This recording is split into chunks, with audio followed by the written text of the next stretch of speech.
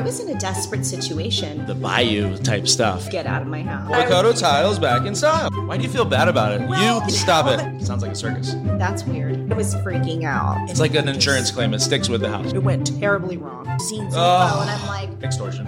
Real estate is Real estate crazy. is crazy. It's crazy. It is crazy.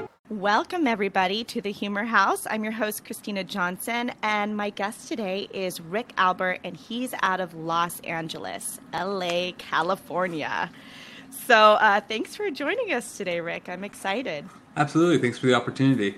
Yeah, I'm looking forward to hearing your very interesting, story. I've never heard of anything like this happening to someone, so, it's interesting because I think we go through a transaction as real estate agents, and it can go so smoothly, and then all of a sudden you're hit with something so unexpected, so strange. It almost gives you pause. You don't know quite what to do with it. Oh, yeah. Especially when it's something like totally brand new. You're like, wow, how do we even address this? Like, where do you start? Yeah. I think I tell people you learn something new in every single transaction that you do. So you never stop learning. For sure. I think actually just last December, you're working with a client, they find a home they love, and then on my deal, 2 days before we were supposed to close, the listing agent called us and said, hey, we just found out the owner owes $45,000 to the bank. What? And this has to cancel. And I'm like, cancellation's not an option. So we're going to sit down and figure this out. And my clients were already moving. They had already sold their house. So I said, we're going to put our heads together and we're going to figure it out. And we did. We actually did. She initiated a short sale. We did like a temporary rent back, and we were able to close it like 2 weeks later. But nice. Yeah, but I mean, that's okay. That's something, okay, we know how to anticipate that in the future. Right. To kind of avoid it. Your situation is completely different, completely out of left field. So why don't you start from the beginning? Go ahead. Cool. Okay, so my wife and I or actually fiance at the time, were looking to buy a house. Mm-hmm. We see this house, fixer, which is what we wanted. Mm-hmm. We were one of 17 offers. So we're like, okay, let's get creative. We got really creative, got the offer accepted. 2 days into escrow, my broker, who was representing me on the deal, gets a phone call. Now, a little bit of a backstory. The seller was selling because his wife had passed away 3 years ago. So he wanted to basically just cash out and move to the East Coast to be near family. So, of course, as part of the offer, we're like, hey, we want to start a family here, all that kind of stuff to kind of like go with Moves it. it up. Right? So fast forward to, at that point, my broker gets a call from the listing agent. And the listing agent said, hey, look, we have a little situation. I got a call from a 415 area code, which is like San Francisco, Bay Area, Right. from a lady saying, why are you selling my house? Oh, okay.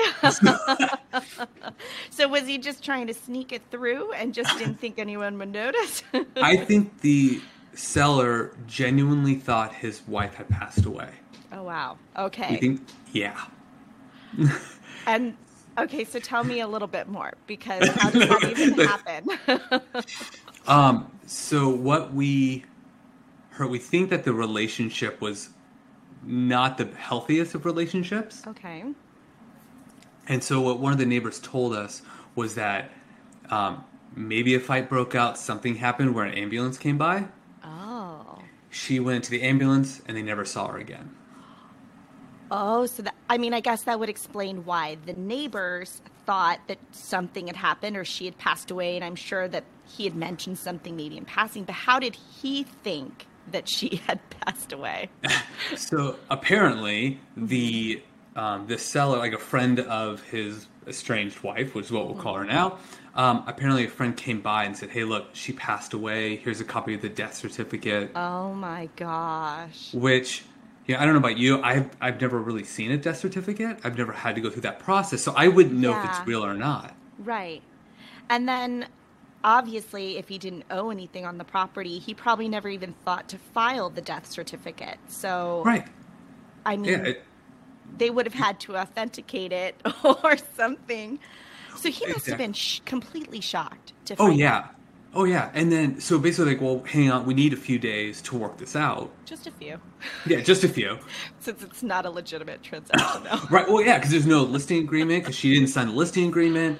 Obviously didn't sign the contract, the purchase contract. So I Yes. called my fiance and I tell him what happened. Honestly, I'm cracking up. Yeah. I just think Yeah. this is You're like, hilarious. of course, just a day in the life of Right. real estate. Yeah. And she's like, I don't find this funny. I'm like, I find this hilarious because it's better than the alternative. Right? Yeah, exactly. Like I had an inspector find a body underneath the house, but that's a totally different podcast. So Oh, yeah, snap. it is better than the alternative. Yeah. So she's like, yeah, so what do we do? Because we're about to fly out to go to Peru.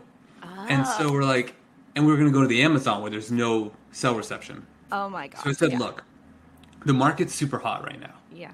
Like, we are better off just sticking with it Mm-hmm. and just have patience. So I just lined up all the inspectors. I got everything ready to go. So once everything got straightened out, we go. So we went to Peru. We're in the Amazon, Having fishing and fun. doing all sorts of stuff.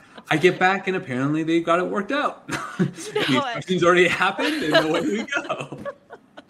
It's really funny because it is. It's like canceling's not an option. You just better think outside the box. And if you think about it, like, yes, it's a gamble, but at the same time, what was this woman thinking, knowing she had faked her death and calling up and being like, hey, why are you selling my house? Like, why do you think they're selling the house? Your cover's blown. What are you going to do?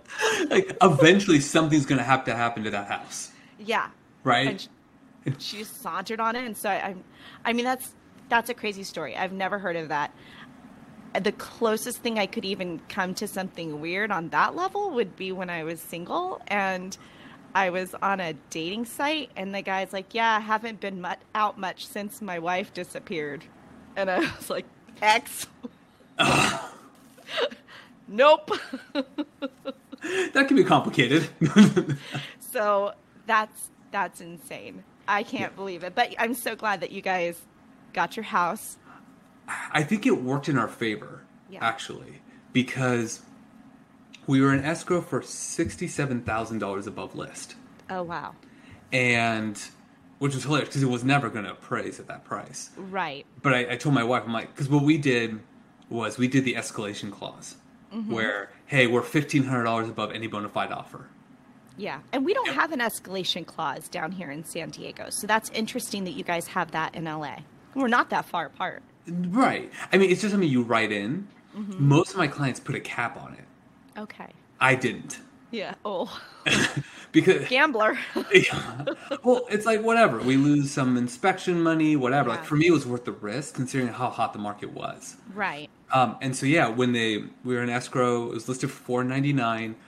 They call us and they're like, hey, the highest offer is like it was like $560 something. And I was like, well, let's just take it because the other people were probably thinking I'm going to offer high and try to renegotiate anyways. I'm like, screw Right. you guys. That's what we're going to do. Not today. Yeah, not today. But yeah, we ended up, we were able to negotiate the price $47,000 down. Wow. Well, he probably felt so bad about the whole situation. Well, also keep in mind, if he canceled on us, he now has to work with his no longer dead wife to address all these other offers. So they're probably thinking, no, let's stick with this buyer and let's just get this thing closed and done. And he still got above list at the end of the day. Like, he can't complain. He can't really complain. Now he just has to go through a divorce. I get, right? Like, oh my gosh. So many things, so many unanswered questions. Oh, yeah. Wow. Well, how long have you been working in LA? I've been in LA for the last 10 years. Okay, so you know that market really, really well. Yeah. Yeah, I started off working with a developer where we were buying homes at the courthouse steps. Oh, wow. So I was able to, So you've got some more stories. And then some. It's been so much fun. So much. I told myself when I moved down to LA, I'd give it 1 year. Yeah. And You've been it's there just been 10. Yeah, it's been such a blast. Wow. And now you have your wife and you guys. Yeah, and we own property, and That's great. we're happy campers. I'm so excited. Well, let's do a little 5 questions in 5 seconds. Are you Okay. ready? I'm ready. Okay. Strangest or most interesting client you've ever had? I had a client that was extremely picky to the point where when we were in escrow, a marble refinishing guy came through and said the house has structural issues, even though he's not qualified whatsoever. And my clients actually canceled after they had released all their contingencies. Oh, no. Over marble? Yep, over supposed structural issues, even though we had 2 architects say the house was fine. Oh, my gosh. Yeah. That's crazy. Yeah, Did they ever buy something from you? Because how do you even handle someone that picky? We actually didn't. They lost half their deposit. They lost $30,000. And we explained to them, like, look, this guy's not qualified. The house is fine. It's a brand new construction. It's under. They were so picky, even down to where they wanted an upgraded range, and the seller provided it. Oh, my gosh. And Yeah. they walked away. They walked away. That That was was a crazy my. client. Yeah, exactly. It was like we probably dodged a bullet. Yeah. What situation in the business has ever just taken you by surprise? So I was setting up for an open house. A guy drives by and says, "Hey, is this open to see?" I'm like, "Yeah, sure, come on in." I'm showing him the house. We go up to the primary bedroom with the walk-in closet. He takes a step inside. He's like, "Hey, come here." I said, "I don't need to go in there. It's a closet." Yeah, I can see it from here. Right? He actually kind of pulls me in and says, "Do you want to have some fun?" Oh my God. I moved his hand away from me and I said, "I'm good." I don't even, I mean, I know I would probably have punched him in the face, but that's just like the knee-jerk reaction. Right? I'm sure you didn't do that. Tempting, Yeah. but no. So that was the probably the strangest thing that's ever happened to me. Wow. And what do you love most about LA? There is so much to do in LA that people don't think about, realize, whether it's you want food, like pick any culture, you'll find it. Wow. I know good Peruvian restaurants. You can go to Little Ethiopia. If you want to go, also LA is always kind of perceived as being very expensive. Right. Which, yes, housing's expensive. Yes, gas is like, I think, over $4 a gallon. Yeah. But there's free hiking. There's actually free tennis courts throughout LA. Oh, wow. I didn't know that. Yeah. That's interesting. Some of the museums, different times of the month, will give you free access. Oh. Wow, Right. that's neat. I had no idea, and I live in San Diego. I Yeah. mean, I'm like, what? Yeah, there's so. I mean, once a few years ago, my wife and I went to a art exhibit called Pancakes and Booze, and they were giving out pancakes and alcohol.